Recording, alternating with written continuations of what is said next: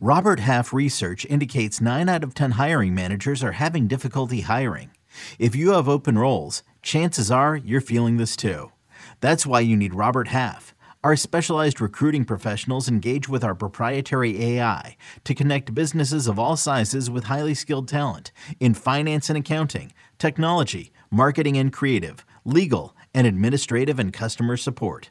At Robert Half, we know talent. Visit roberthalf.com today. Another day is here, and you're ready for it. What to wear? Check. Breakfast, lunch, and dinner? Check. Planning for what's next and how to save for it? That's where Bank of America can help. For your financial to-dos, Bank of America has experts ready to help get you closer to your goals. Get started at one of our local financial centers or 24/7 in our mobile banking app. Find a location near you at bankofamerica.com/talktous. What would you like the power to do? Mobile banking requires downloading the app and is only available for select devices. Message and data rates may apply. Bank of America N.A., member FDIC.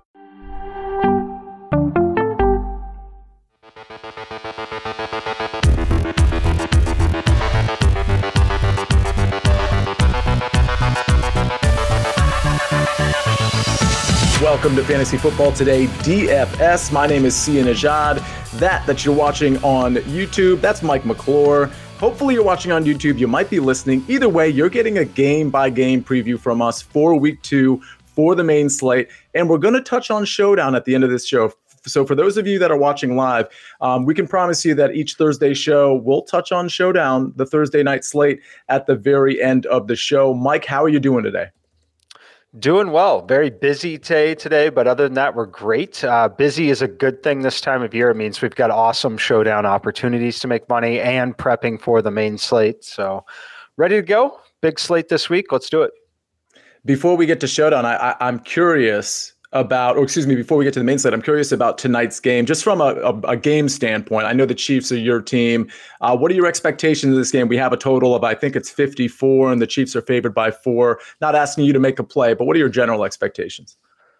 Yeah, no, I think the game should be very competitive, like most division games are in the NFL. These two teams definitely are teams that know each other. It's a fun matchup we're going to get hopefully for the next decade here with these two quarterbacks. But I will tell you, I did play the Kansas City Chiefs -3.5 early in the week and cautioned on early edge I would not play them at 4.5. I really don't even want to play them at 4. I want 3.5 is the only number that I was playing them at. And then as far as leans on the game, I still lean under, which is very terrifying with these two offenses and quarterbacks. But I expect a very competitive game tonight. It's going to be very interesting to see how the Chargers really operate without Keenan Allen. And then on the Kansas City side, what kind of dose of Travis Kelce are we going to see? I'm pretty high on Travis Kelce as well. So lean towards the Chiefs, lean towards the under. Yeah.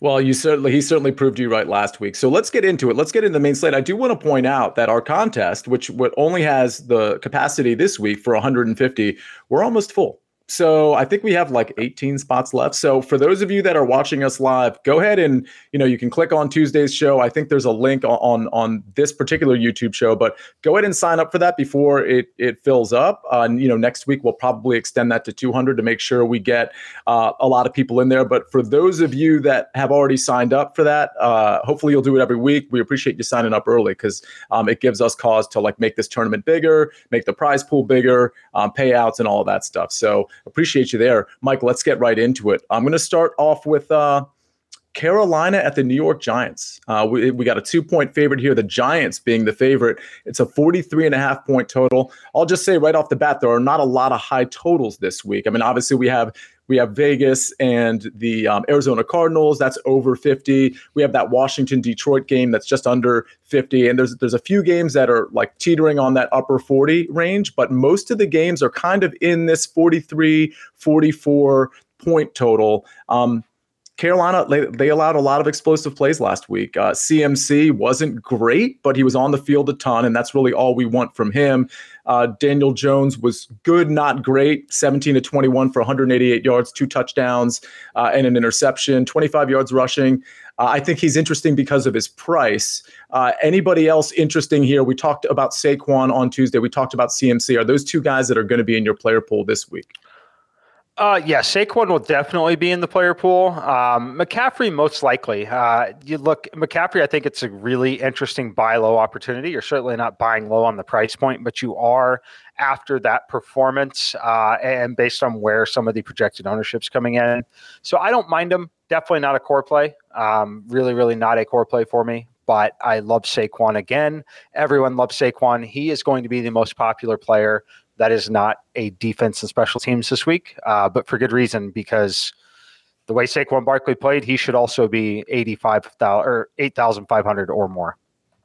Totally agree there. Any pass catchers in this game? I do want to point out, just from a pass catching standpoint, that the Giants against Tennessee last week, they did get gashed through the air. So I assume we're going to see a lot more production out of CMC specifically through the air. So I think we're going to see probably a few more rush attempts, but a few more targets as well. So that's something to consider there. But any pass catchers that catch your eye here? One guy I considered at a very low 4,200 was Kadarius Toney. And obviously, there's reports that he was practicing with the third team this week, but I think those reports have been walked back a little bit. Either way, he was only on the field for about, I think, 7 snaps. He might have gotten 2 touches in week 1. My thought there is, okay, Kadarius Toney is clearly in the doghouse, but also he was recovering from a knee injury the entire preseason. So he's probably not going to get a full complement of snaps week 1. With that in mind, we're going to have to wait to hear reports on Kadarius Toney. But if we start to hear that Kadarius Toney is going to get more playing time and that he's starting to practice with the ones on, tomorrow, for example, on Friday, is that somebody you would consider at 4,200? Maybe. The issue is there's the Arizona game. There's some value pieces there, so I don't know how necessary it would be. I'm never going to say you can't play him because we all know the kind of upside that he possesses anytime he touches the football. I question what kind of role he really will have as long as Saquon Barkley is really healthy also. So I'm going to avoid it, but there is a pass catcher in this game that I always have a little interest in, especially when he hasn't scored a touchdown. No one's really talking about him at all. That's going to be DJ Moore, $5,700 for the Panthers. If the passing game for McCaffrey is working, it is going to open things up for DJ Moore. The issue with it is I think that you're still banking on the 60 to 70-yard touchdown reception from DJ Moore to really pay off this price tag.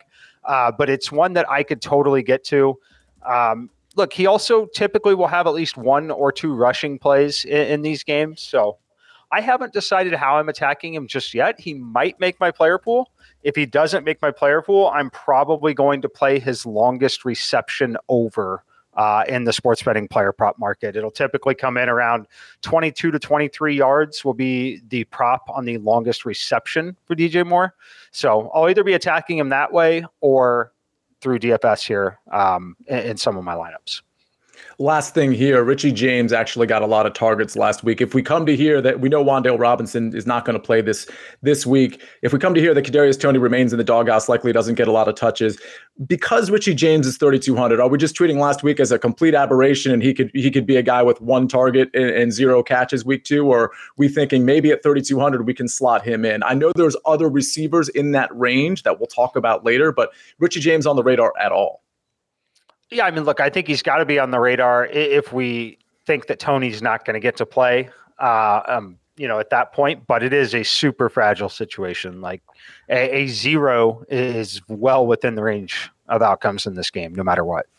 Absolutely. We always have to be careful with these 3,200, 3,000 receivers. I was the king of trying to plug one in and win a big tournament last year. And for the most part, those don't work out. So let's go to the New England Patriots at the Pittsburgh Steelers. This is only a 40-point total. It looks like a game to largely avoid, if not entirely avoid. And Mike, I'll be frank with you. We certainly don't need to spend the same amount of time on each game. I mean, we just spent about 5 minutes on that Giants game. I think there's some intriguing players.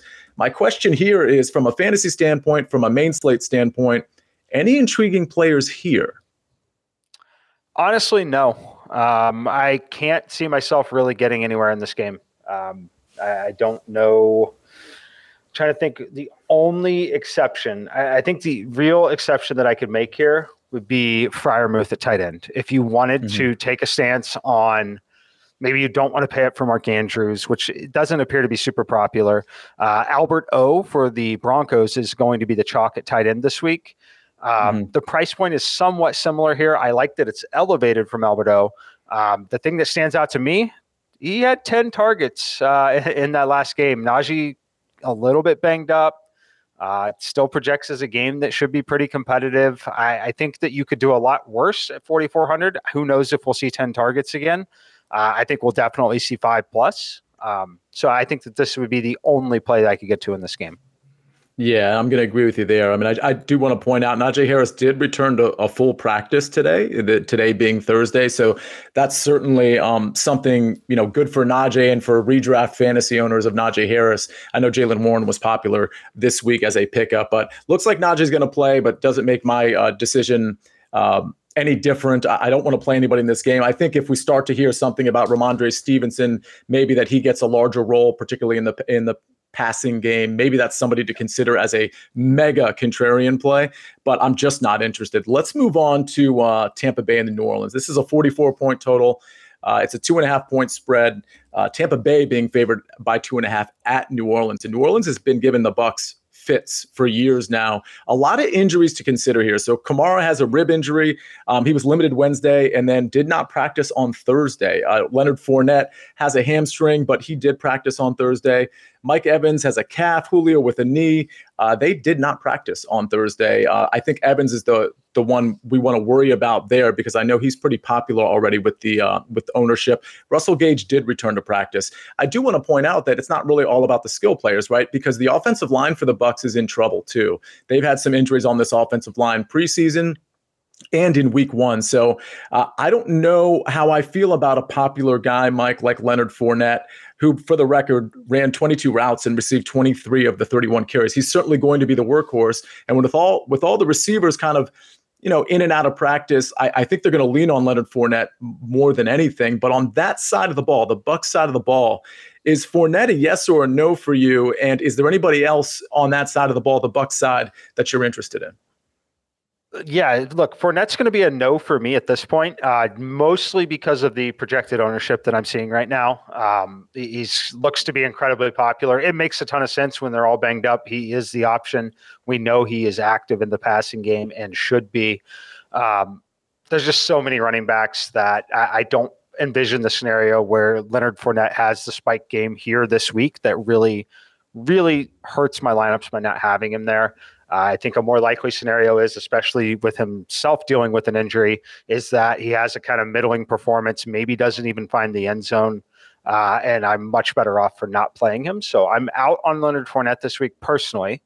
Other plays that I would want to play on the Tampa Bay side, if you want to play Mike Evans in a tournament, as long as he's active, I think it's okay. But I'm mostly off of Tampa Bay. I can say right now, I don't think I have a single Tampa Bay player in my player pool.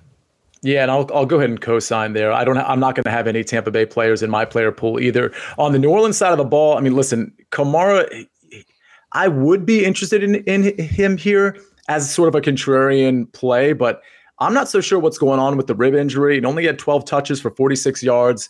Again, he's got that rib injury. He didn't run a ton of routes. That's the problem. Like, he's not getting the passing work. Again, I know it's only week one, but we do have a new quarterback. We do have a new coach. There's just a lot of sort of indecisiveness going on here. And I don't like that he stayed in to block on a lot of dropbacks for Jameis Winston. So I'm not really interested on the New Orleans side of the ball too much either. Michael Thomas looked great. He made the most of his 8 targets. He caught 5 of them, 2 awesome touchdown catches. I mean, I don't know how else to describe them other than awesome. He just went up and got it.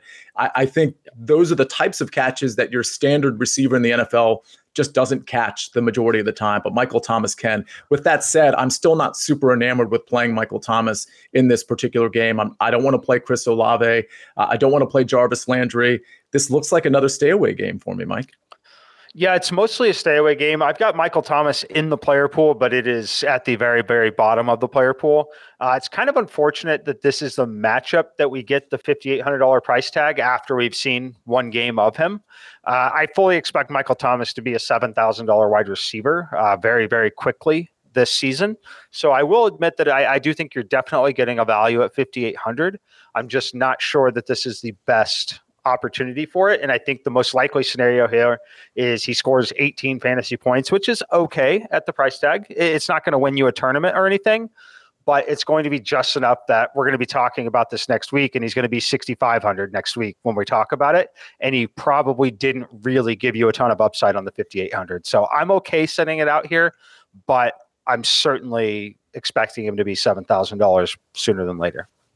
Yeah, it certainly makes sense. Let's go ahead to the next game. The next game, it's another one that we're probably not going to be playing much of, but everybody listening, don't worry, because the next few games, we're going to start to ramp it up and sort of start talking about games that I know I'm going to be very interested in. I know Mike is going to be very interested, but let's get this game out of the way. New York Jets at the Cleveland Browns. I mean, for me, I hate to say it, but there's just nothing to see here. I don't know. I mean, I'm looking at the board here. I don't see a ton of value at the running back position. I'm not going to play a 7,100 Nick Chubb, although I do think that's an interesting contrarian play. The receiver position, I mean, Donovan Peoples-Jones is a guy that is interesting only because he got 11 targets. He caught 6 of them.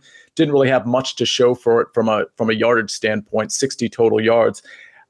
The total is 40. It tied for the lowest total in the main slate. Anything to see here, Mike? No, I mean, it's Nick Chubb or bust at this point. Maybe if you're 150 maxing, maybe Kareem Hunt. If the game gets more competitive, he's active in the passing game, which is something we love. Found the end zone last week. Look, he's still getting 11 carries. But Nick Chubb has a massive workload too. It just tells you they're going to want to run the football. I do think that this backfield and the line in general it's a better situation to run than the Ravens were equipped to run on this Jets team the last week. So this might shock you, and I might catch some heat for it. But honestly, I'd rather play Nick Chubb than Leonard Fournette. And I know that might sound crazy. I think Nick Chubb's going to have a huge workload. He's going to have 25 carries or 25 touches in this game. It's just a matter of finding the end zone. Like, he didn't find the end zone at all last week. Kareem Hunt got in the end zone there at that point. But with just one touchdown added to this box score, we're starting to talk about Nick Chubb a lot more after last week. I like Nick Chubb if I had to play someone in this game, and I'm going to do it over Leonard Fournette if I have to. Just to be clear on the Chubb over Fournette call, which I don't mind at all, is that strictly a GPP play for you and specifically not a cash play? Yeah, I'm not playing either one of them in cash games. I think Leonard Fournette will be a popular play in all formats.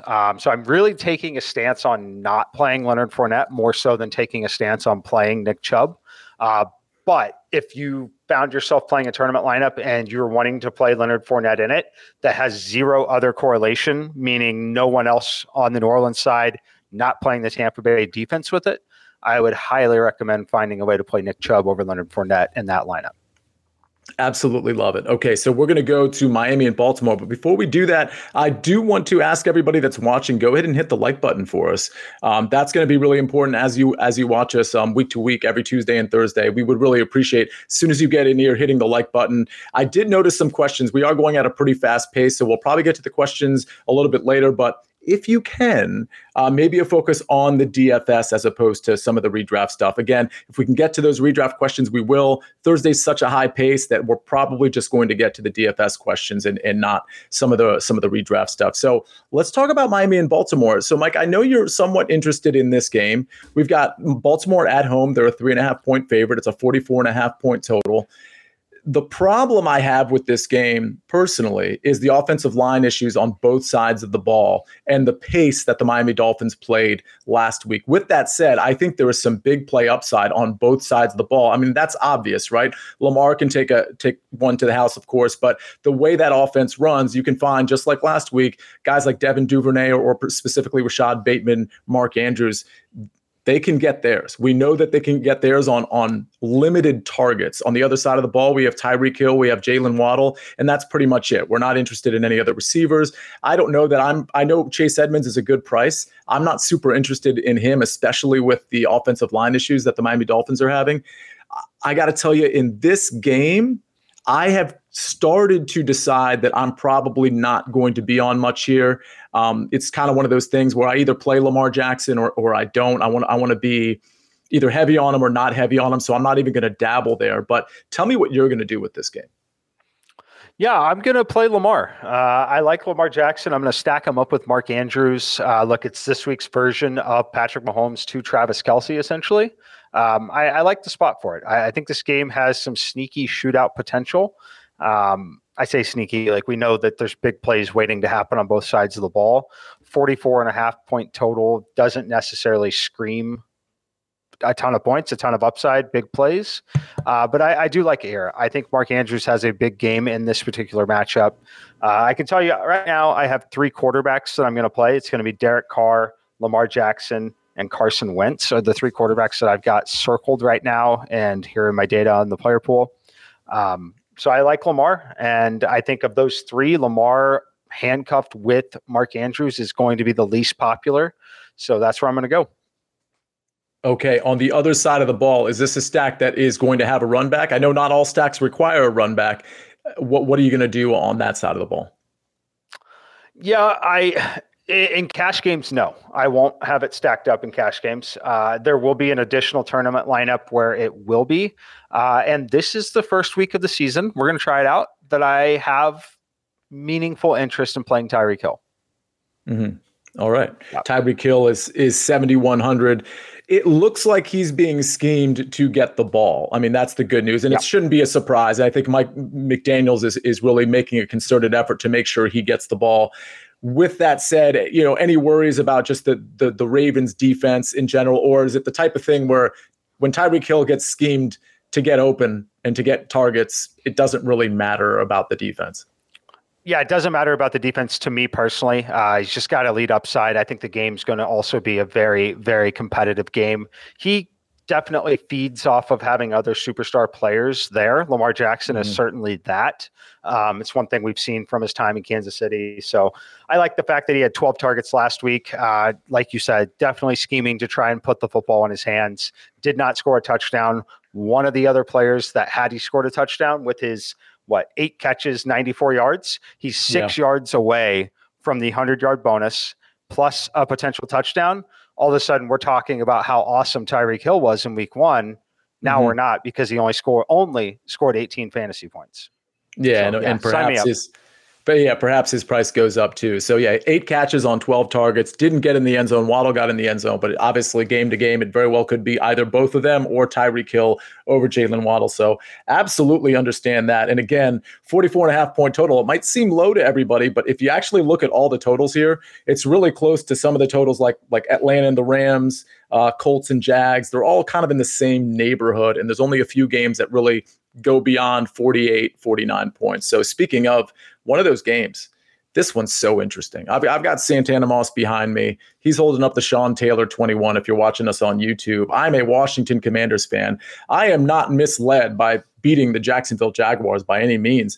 But what is interesting to me is how Carson Wentz just peppered all of his primetime weapons. And I think against Detroit, who, for the record, prior to this season, couldn't stop the run and couldn't stop the pass. And after week 1, couldn't stop the run, couldn't stop the pass.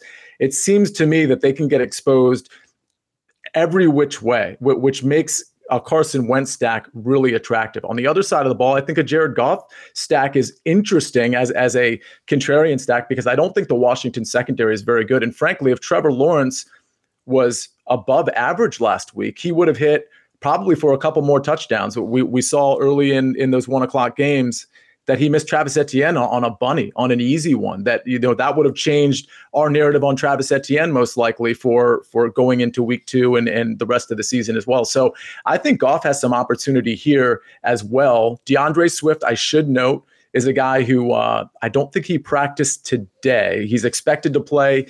He didn't practice Wednesday or Thursday, so just clarifying that. But he is expected to play. He played it down as not a big deal, but it's certainly something to monitor. Wentz, 27 for 41, 4 touchdowns and 313 yards, plus a couple of interceptions. I got to bring up Amon-Ra St. Brown before I kick it to you, Mike.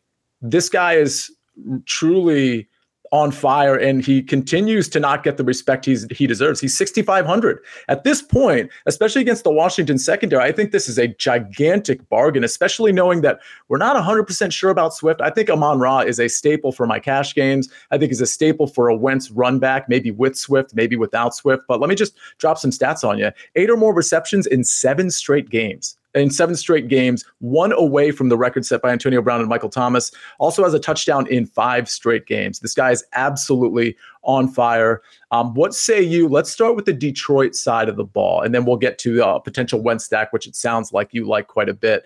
Amon-Ra St. Brown, DeAndre Swift, maybe Jared Goff, TJ Hawkinson. Where are we on those guys?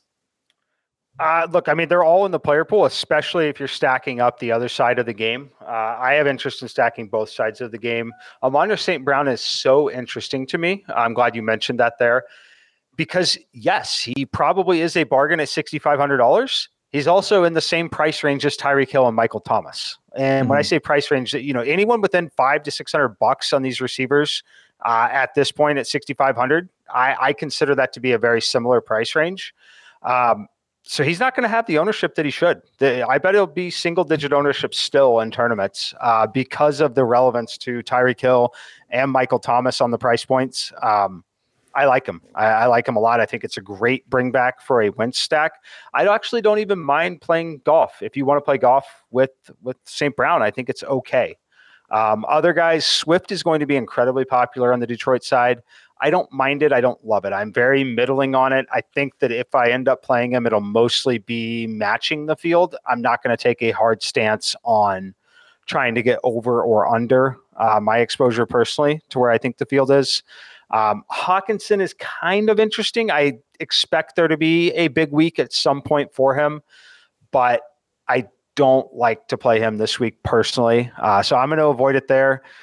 And then on the other side, I like Wentz. I like all the receivers. You mentioned Samuel. I think that's probably the biggest one to talk about. Dotson got the touchdowns. I would expect Dotson's ownership to be slightly inflated to his true value because of scoring the 2 touchdowns last week. That being said, he's still a very fair price point at $4,200. So totally reasonable to play him. But I prefer Samuel. Yeah, so we see it here. We have our producer bringing this up. Jahan Dotson, 4,200, 3 receptions on 5 targets for 40 yards, which is like, okay, but 2 touchdowns. So Curtis Samuel, 8 of 11. So he had 11 targets, caught 8 of them, 55 yards and a touchdown. Again, you're thinking DraftKings, you're thinking PPR. If he gets somewhere near that target share, which in an alleged shootout, he certainly could, you're looking at like, a ground floor that's pretty good for Curtis Samuel. Maybe not so much with Dotson, but certainly to me, they have equivalent upside, in my opinion, both Dotson and Curtis Samuel. So you just have to make a decision on where you want to stand there. Anybody else on the Washington side? I think Antonio Gibson is really interesting. He had 8 targets as well last week. He caught 7 of them. He had a total of 21 touches, 130 yards. He's again, Brian Robinson obviously is not in this game. JD McKissick is certainly a target threat, but clearly they're going to use, while they have 2 running backs that are active, they're going to use Antonio Gibson in a passing role as well. So does Gibson sort of fit into any of these stacks or any of these run backs? Yeah, he does for me. Look, I think that it's just another player that I would be comfortable playing over Leonard Fournette. I project them very, very similarly in these matchups. Yes, there's a little more safety with Leonard Fournette's situation, I guess, and the usage. But I personally believe we're going to see a replication of what we saw last week with Antonio Gibson in the passing game. If you can pencil me in for anywhere close to 8 targets in the passing game, I like it, considering that I'm projecting him for almost half the ownership of Leonard Fournette and a cheaper price tag. I like him.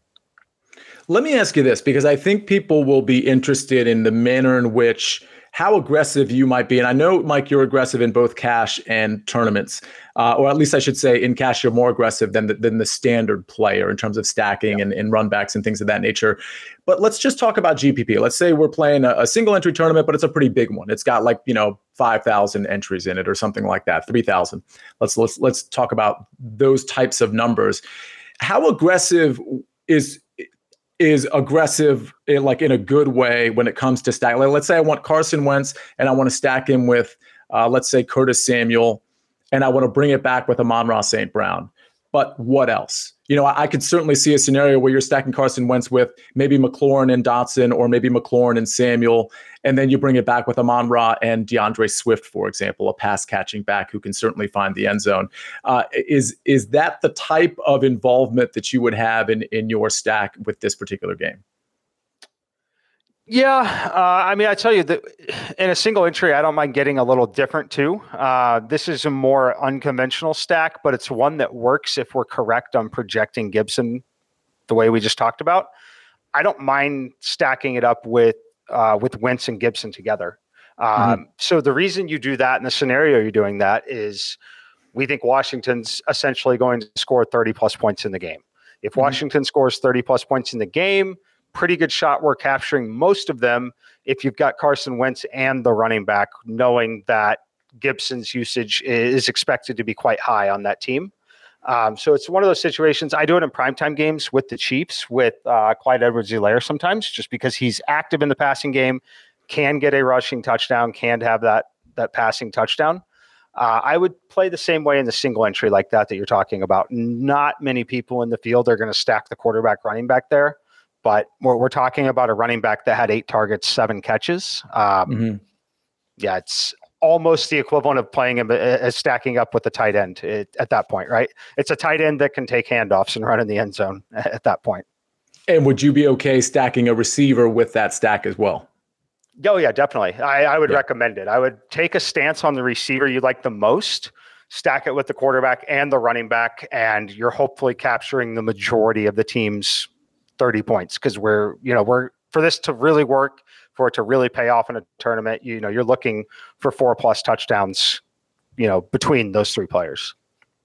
Fantastic. Yeah, this is going to be a really interesting game, probably a pretty popular game. But the good news with that is you can kind of alter your roster construction, just like Mike was suggesting. You can do some of those unconventional things that most people are just not going to want to do. Or if you're not comfortable with that Gibson stack with Wentz, for example, as sort of an alternative stack, there's a lot of players in this game. There's Dotson, there's Samuel, there's Logan Thomas, who found his way on the field last week. He caught 3 of 6 targets. He played over 50% of the plays. I expect that to sort of trend up as he gets healthier and more confident in his recovering from his injury. So there's a lot of guys, even on the Detroit side, that you can stack, including Hawkinson, Shark. There's a lot you can do with this game. So feel free to be creative. Okay, we just covered 6 games. We're going to cover 6 more, and then we're going to touch on Showdown and our favorite plays. But first, we're going to hear a message from our partners.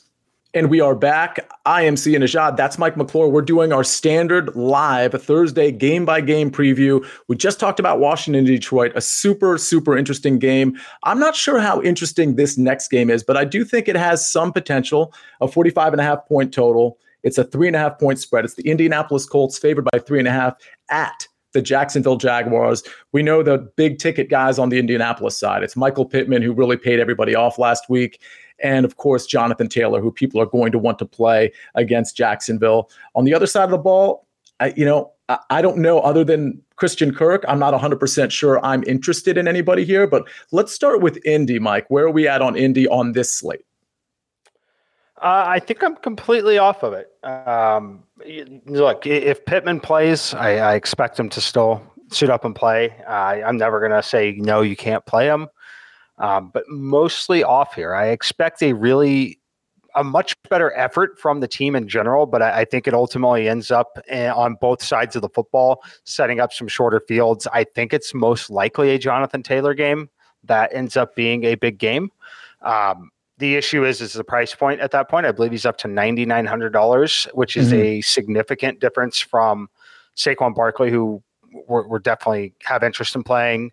We already talked about Swift. There's just a number of running backs, so I don't think it's necessary when there's kind of a lack of top tier wide receiving talent and tight end talent on the slate. I think it makes a little sense to get there, but ultimately I'm going to pass on the game overall as of right now. But I don't need to tell you this. Jonathan Taylor is playable every single week of the season. Absolutely. And I think I'm going to be away from this game too. I mean, Etienne and James Robinson, I think they're going to kind of cancel each other out. We're not exactly sure what Etienne's workload is going to be after a horrific game 1 where it wasn't all on him. Trevor missed him on a touchdown, but he didn't have a good game otherwise either. So there might be some doghouse issues going on with Travis Etienne. Yeah, I think so. And quickly on this game, the other player that I don't think is a problem to play is Christian Kirk. If we're going to see double-digit targets, that price point, it's kind of in that same range of those middling wide receivers we've been talking about. One-off play, but I don't think you need to feel the need to stack him up. I don't recommend playing Lawrence. I don't recommend jamming him in to try and make a cold stack or anything like that. But he is playable because I do think he will see double-digit targets because I think this team's going to be trailing every week they play. Yeah, I mean, I definitely liked Christian Kirk last week, as I said on the Thursday show, but he was 5,100 last week and he's 5,700 this week. It is somewhat of a difference. I mean, to me, he definitely is going to need to see similar targets and perhaps get in the end zone for me to be super happy with the Christian Kirk play. So likely off of him this week, whereas I was all over him last week. So let's go to our next game. We don't have to spend too much time on Indy Jacks. Let's talk about Atlanta and the Los Angeles Rams. This is a 46.5 point total. The Rams are favored by 10.5. I'll note that, these lines, these totals, like teams have implied totals. So the implied total for the Rams is 28.5. That's kind of important, I think. Like we don't have a lot of high implied totals. So 28.5 is certainly one of the higher ones. Obviously, the Rams looked really, really bad last week. Their O-line is banged up. They lost their center week one, and they had some issues on their offensive line prior to that as well. Darrell Henderson is an interesting guy. We talked about him Tuesday. Mike, I'm going to ask you about him because I know you were pretty high on him Tuesday. Nothing has changed in the last 2 days. He got 80% of the snaps, a little over 80% actually, in week one. He only had 3.6 yards per carry. It certainly wasn't super impressive. 5 receptions for 26 yards. On the other side of the ball, Cordarrelle Patterson, Damian Williams got hurt, and Cordarrelle got all the touches, 25 touches, 136 yards, and a touchdown. He also caught 3 of 5 targets for 16 yards. And Drake London, a guy that we've been on, Mike, for this offseason and this show since you've been back with us. He ran routes on over 80% of dropbacks. He caught 5 of 7 targets for 74 yards. So those are some of the names that I was somewhat interested in. But who are you interested in? Let's start with the Rams side of the ball. Yeah, I mean, I'll talk about Henderson first. He's definitely in my player pool. Look, if I just straight optimize my projections, it wants me to play him at 100% of lineups. I don't think I'm going to get that carried away on it, but I am certainly going to have him, decent exposure to Henderson. The only thing that we can say about that is is there a chance that we get to week 2 here and Cam Akers has a big role again? It's very possible, right? That's the NFL, what I was thinking. Sean McVay, it's very, very possible. Yeah. Henderson's going to be very popular too. When I see a player like this that's pretty popular, we have a 1-game sample size. The 1 game we saw was not exactly what we were all expecting.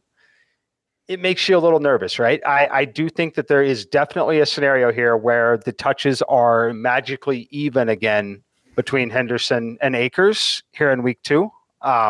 Which is terrifying, right? I would almost prefer it to be a 1-game slate, like a showdown slate. That's okay then. The problem is it's not a 1-game slate that we're talking about.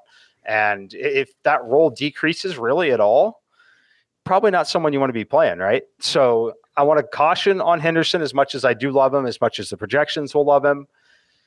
I still think it's kind of a fragile situation. Yeah, my thought there is, it could be 80-20. On Sunday, but it could also be 70-30, it could be 60-40, it could be 50-50. I don't think we're going to see a situation in week 2 where all of a sudden Cam Akers has more touches or more carries than Darrell Henderson, but we can't just lean on an 80-20 split.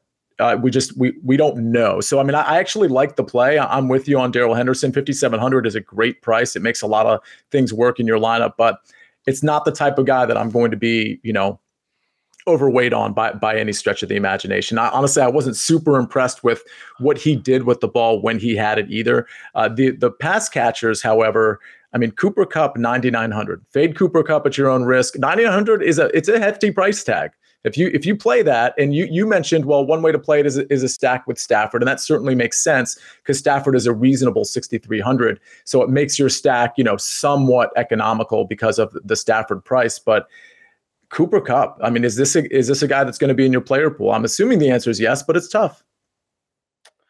Yeah, he's going to be in my player pool. The last time he failed to have double-digit PPR fantasy points, it looks like it was week 15 of the 2020 season when they lost to the Jets, 23-20. Wow. He didn't have, yeah. It's been absolutely incredible. He hasn't scored less than 29.9 in any of his last 4. It's absolutely incredible what he's doing. So, Yeah, he's in my player pool for sure. The question becomes, are you willing to play him over Devontae Adams? I think that's probably the biggest decision of the week. If you're paying up for wide receiver, Devontae could be as much as double the ownership on Cooper Kupp. That's the question of the week. So they're both in my player pool. I've definitely got more Devontae. Just love the overall game environment a lot more. But Cooper Kupp's in my player pool. I'll have one lineup with them for sure. So yeah, spoiler alert, my chalk play on our cheat sheet, which we'll get to at the end of the show, Devontae Adams is my guy there. So if I have to choose between the two, it is going to be Devontae Adams. I'm going to obviously get some pieces of that game, which has the highest total, which we're going to get to in a second. But yeah, I don't know if Cooper Kupp's going to make my pool or not, Mike. I'm just, I haven't done enough lineup constructions to see like whether it's going to make sense or not. But let me ask you this. If you're stacking this game with Matt Stafford and Cooper Kupp, are you putting anyone else in there, and who are you bringing it back with, if anybody? I don't think I'd be bringing it back. I really don't. I think that, we mentioned this with another game, with the Washington game. This one does kind of project as one where if we're confident that Henderson gets all the work, if you want to bet on that again, it's a scenario where I think you could go full on onslaught in some of the tournaments, and you might find a lot of success. There's a scenario here where the Rams put up 35 points. You get one or two on the ground from Henderson. You've got Stafford there to Cooper Kupp. That gets you one or two other scores with 100 yards, 10 catches, and you're sitting pretty at that point. So I'm not bringing it back with anyone if I'm playing it. It would be a lot of Henderson solo and then a little bit of Kupp solo, and then you could stack them up if you want to. But overall, I don't think it's a really great game stack unless you really think that the Rams defense is going to struggle here. So what's interesting about this game and the implied total and just the big spread we have here is one of the things I think you were just getting at with your last statement is like the Rams could really kind of put the foot down here and absolutely blow the Atlanta Falcons out and kind of like almost take their frustration out on the Falcons and put a message out to the league like we're not the team that you saw last week on national television, on the opening night, which is, it's just kind of an embarrassing moment for a Rams team that was so good the year prior, winning the Super Bowl. So I think there could be, something to that where they keep their foot on the gas. And that's the only reason I'm bringing that up is our next game is the Seattle Seahawks at the San Francisco 49ers. And I am kind of bullish on the 49ers this week, on Trey Lance, on Deebo Samuel, on this offense in general. And it's partly because of that narrative where they were embarrassed by one of the worst teams, if not the worst team in the NFL. I mean, we'll see. But the Chicago Bears, they don't have anything. What they did have going for them was the elements. And I firmly believe, this is just my opinion, I firmly believe that a young quarterback in Trey Lance and learning a system and having one of his first starts with the team, I just don't think he was ready for that moment. Maybe he also just doesn't play well in the rain. It was an away game too. It probably wasn't super comfortable not to have George Kittle either or Elijah Mitchell injured at the front end of the game. I know I'm making excuses, but guess what? He's not going to have the rain this week. He's going to be at home. He's going to play a Seattle defense that really can get exposed through the air in particular. We know Trey Lance can run the ball. We know he's like kind of a discount Jalen Hurts at this point in his career. He hasn't proved anything yet, but I think that's the model of quarterback we have here. I'm going to play some Trey Lance, both in tournaments and cash. I'm going to play some Deebo Samuel. I'm going to play a lot of Deebo Samuel, actually. And I might even have a stack with Trey Lance and Deebo. And I know they kind of eat off of each other's plate a little bit here, but to me, it's similar to what you were saying about Carson Wentz and Antonio Gibson. It's not exactly the same, but Deebo's going to line up in the backfield. He's going to line up in the slot. He's going to line up out wide. And if San Francisco decides to put their foot on Seattle's throat, if they get up ahead, I really think they're going to keep the gas down. I really do. Yeah, no, I could not agree with you more. And I do think that, the elements had a huge impact on that game from Trey Lance. Look, watching someone get hurt, if the field is wet, sloppy, you lost a fumble already, I definitely think there's a little caution there from him. And then, of course, Kittle potentially being back here, Deebo Samuel back in a role that's maybe even more comfortable for Deebo. I think all great things here for the Niners. As much as I love them all, I'm probably not playing a ton of them, but I totally understand why you would want to, for sure. Yeah, and I'll say this. I'm going to, in this game, I'm going to pull more Debo out than anything. I just like the versatile nature of him and how, because they don't have a lot of reliability at any other position, including the quarterback, I think you're going to see the ball in Debo's hands quite a bit. So Debo's going to be the main guy that I play out of this game, but I will just take a chance on some Trey Lance and Debo stacks. I think you could even, if you really wanted to get different in a big tournament, you want to have a silver bullet lineup, I think a Trey Lance with Brandon Ayuk is interesting. Brandon Ayuk ran routes on 100% of Trey Lance's dropbacks. So there's something to be said for that. If he can get behind this defense, and we know how good he is yards after the catch as well, both him and Debo. So I think Brandon Ayuk at 5,100 is really interesting, particularly in a Lance stack, because guess what? That lets you do a lot of things with a 5,700 Trey Lance and a 5,100 Brandon Ayuk. Now, it's risky. It's super risky, but I think that's something you can consider in this game. On the other side of the ball, DK Metcalf looked really good. He kind of gave me some of those like Michael Thomas vibes in the sense that he just snatches the ball out of the air. He's so good at the point of catch. Yeah. He's going to be probably the most heavily targeted guy in this game. It's more likely a negative game script for the Seattle Seahawks. I know we said that last week about the Broncos, but I'm pretty confident here that they are going to be in a trail position. Is DK Metcalf on the radar here on the Seattle side in any way, and is anybody on this side of the ball on your radar? Not really. Let me rephrase it. If you're playing Trey Lance or Debo, then yes, I think that he can certainly be on the radar. Other than that, the answer is going to be no for me, because I am not confident in that offense at all. I'm just not. I know that they just beat the Broncos. It was a huge emotional spot. They played okay, but I don't even want to say they played okay. They scored 0 points in the second half of that game. That's right. And still won the football game. And the Broncos should have scored like at least 14 in the second half. A minimum. Yeah, a minimum. And if that happens, even one of those scores happen, do we see Geno Smith turn the football over? Potentially, right? So I don't want any part of the Seattle side personally. Look, there are scenarios where DK Metcalf does what he does, catches everything thrown his way, breaks one for 75 yards. I think that's what you're going to need. I think you're going to need a 75-yard touchdown. I don't think you're going to have that 100-yard game by just having 8 catches for 100 yards and a touchdown. I think you're going to need that big play. And at 6,300 on a slate this big, I am not going to bank on that.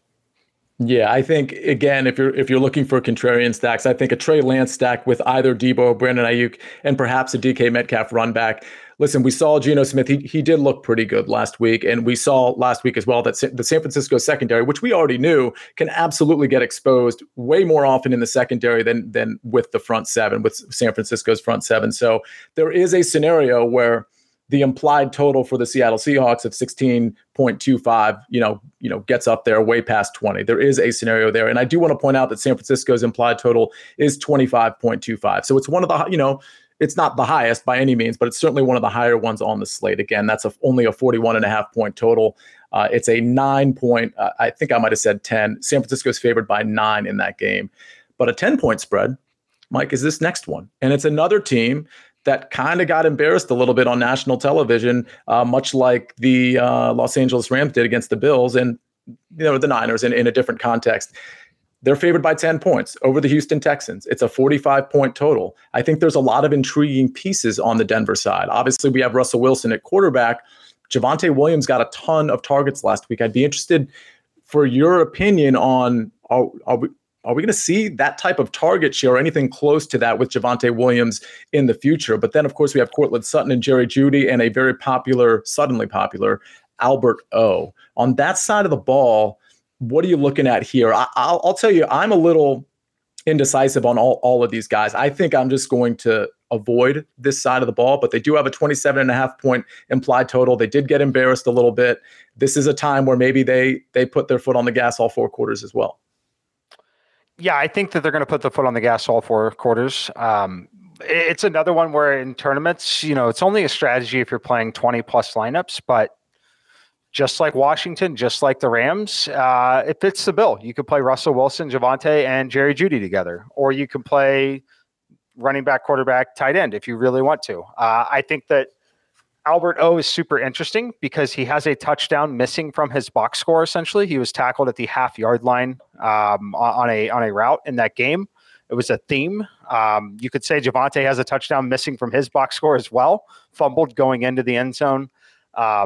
Look, there's a lot missing on the box scores there for some of those players. Also, Russell Wilson. I think it's a huge, huge bounce back spot for them. I'm going to have a Russell Wilson lineup. I will be 100% honest with you here. I am yet to decide who else is in it. It might be Javonte. It might just be Jerry Jeudy. It might be both of them.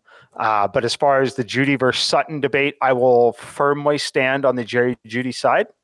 And I'm looking for him to make some very electric plays here. And I do think they keep the foot on the pedal. It's a home game for them. I think it's, Russ's home debut. I really like them to put up some points. I like it. All right. Well, speaking of putting up points, the highest total, and I think we can let's cover this game and then we'll go right into our cheat sheet. We'll just touch on Cincinnati, Dallas for a second. Honestly, I think the Cincinnati defense is probably all we want out of this game. Although we talked about on Tuesday, some of the other defenses right in that range that are pretty solid. But Arizona at the Las Vegas Raiders, 51.5 point total. The Raiders are favored by about 5.5. It was 6. It's teetering on 5.5-ish right now. Vegas with an implied total of 28.5. Zona with 23. Neither of these secondaries can cover. Are we just going to focus on the passing game here, Mike? Yeah, it's mostly going to be the passing game for me. I mean, you could play James Conner if you want to, but it's all about the passing game. It's a lot about Devontae Adams. We mentioned earlier with Tyreek Hill scheming to get him the football. That happens and doesn't happen intentionally with Devontae Adams. He's just that good at football, but they also certainly want to put the ball in his hands. So it starts right there with Devontae. I'm not worried about the ownership levels at all. It should be an incredibly competitive game in my mind. Full disclosure, I'm on Arizona +6 from earlier in the week. I make this line closer to 3. So I do like the Arizona side a little bit, but it starts with Devontae Adams. I'm certainly playing Derek Carr stacked up with him. I'm going to play Greg Dortch because it looks like he is going to be the automatic value play of the week once again. I say automatic once again. We talked about him last week. Certainly wasn't the automatic value play for everyone in the industry, but it looks like he's going to be relevant again this week. So free square if you want it on DraftKings, Greg Dortch. And then as far as the rest of the game goes, love Marquise Brown, love James Conner. You can play Waller if you want to.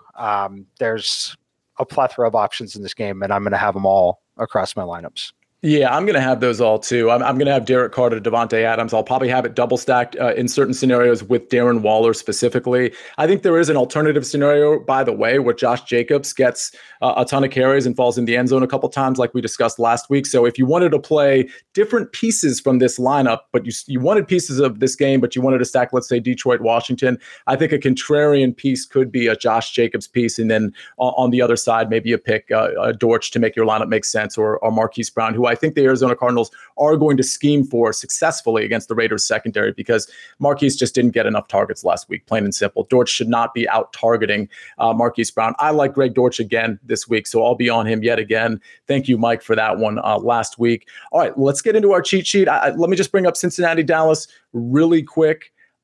Anybody other than the Cincinnati defense here? Yes. And it sounds crazy. Let me pull it up to get the price point real quick for you. But all right. We talked about this last year on a couple episodes. Whenever you have a backup quarterback coming in, we like to look for some of the secondary and third receivers, guys that they typically work with a lot more in practice in those situations. One of them obviously was promoted this year on the depth chart with the exit of Amari Cooper. But Noah Brown had spent a lot of time working with the backups in the second unit here at $3,800 in an almost guaranteed negative game script while playing on the home field. I think you could do a lot worse when looking for a value play than someone like Noah Brown. So, it's also an interesting leverage spot because we know that Cincinnati is going to be the highest owned defense by a pretty significant margin on this slate. It's essentially a free square. I like Noah Brown. He saw 9 targets, only caught 5 of them, but he saw 9 targets in that last game. I think you could do a lot worse at 3,800. Yeah, I like that play quite a bit. All right, so I completely get that. I'll be playing some Cincinnati defense, but again, there's some defenses to pivot to right in that range. I do want to point out in that Raiders game that Kyler Murray, listen, you can stack him too with Marquise Brown, with Greg Dortch, but probably Marquise Brown. Maybe you add Greg Dortch and you run it back with a couple of Raiders. So you can do a lot of things with that 51.5 point total. But let's get to our cheat sheet real quick. I'll just do mine real quick, and then we'll get to yours, Mike. My favorite stack, we just talked about it. Derek Carr to Devontae Adams. There's other players in this game, namely Darren Waller for me, but that's my favorite stack. My value is Curtis Samuel. My chalk play, Devontae Adams. I just talked about him. Contrarian Debo. Looks like he's trending at 5% or less. I'm happy to play Debo at that number. And my fade is going to be Mike Evans, not necessarily because of the injury, but a popular Mike Evans here. I'm just going to go in a different direction. Mike, what about you? Stack, I'm going Lamar Jackson, Mark Andrews. It's mostly the combination of the two in terms of their projections, both on floor, ceiling, and ownership. I like stacking those two together. My value play, Greg Dortch. We kind of mentioned already. Love this spot for Arizona. I think it's neutral to negative game script most of the way. I really think he has some good chemistry already with Kyler Murray. Love that spot. Chalk play, Saquon Barkley. Just simply too cheap. Don't care about the ownership. 7,300. From what we saw last week, if he's healthy again this week, he's an $8,500 running back. Contrarian play, Mark Andrews. I'm listing it contrarian. It may not be quite the criteria for a contrarian play. However, looking at the ownership I'm seeing on Albert O and just the overall usage of quarterbacks, I don't think he's going to be as popular as he should be. So I'm going with Mark Andrews there. And then my fade, if you listen to the episode already, you probably know it's Leonard Fournette. I'm off Leonard Fournette here. Come yell at me when he scores 2 touchdowns and probably only has 28 yards when he does it. But I am off Leonard Fournette this week. All right. Well, that's our cheat sheet. We're actually going to put that out on Twitter, so take a look for that. Look for our contest next week. We're going to have it out there Tuesday before our Tuesday show. Real quick, Mike, 30 seconds. Who are your favorite captains tonight in the Chargers game? Like maybe give it maybe 2 or 3 captains and 2 or 3 flex plays that you like, including maybe a contrarian one. Yeah, so captains, we're not getting super cute on it. It's Patrick Mahomes, Travis Kelce, Austin Eckler. The only one that I think is somewhat cute here is Jerick McKinnon. I have a lot of Jerick McKinnon tonight. I think there are scenarios where he has a pretty big game in terms of catching passes out of the backfield. I think that the Chargers are going to be able to put more pressure on Patrick Mahomes. I expect a few dump-offs here. Hopefully one of them lands in the end zone for him. Trey McKitty, free square over there on DraftKings. I'm going to have him in about 35% of my lineups, which is a lot considering the role that he has.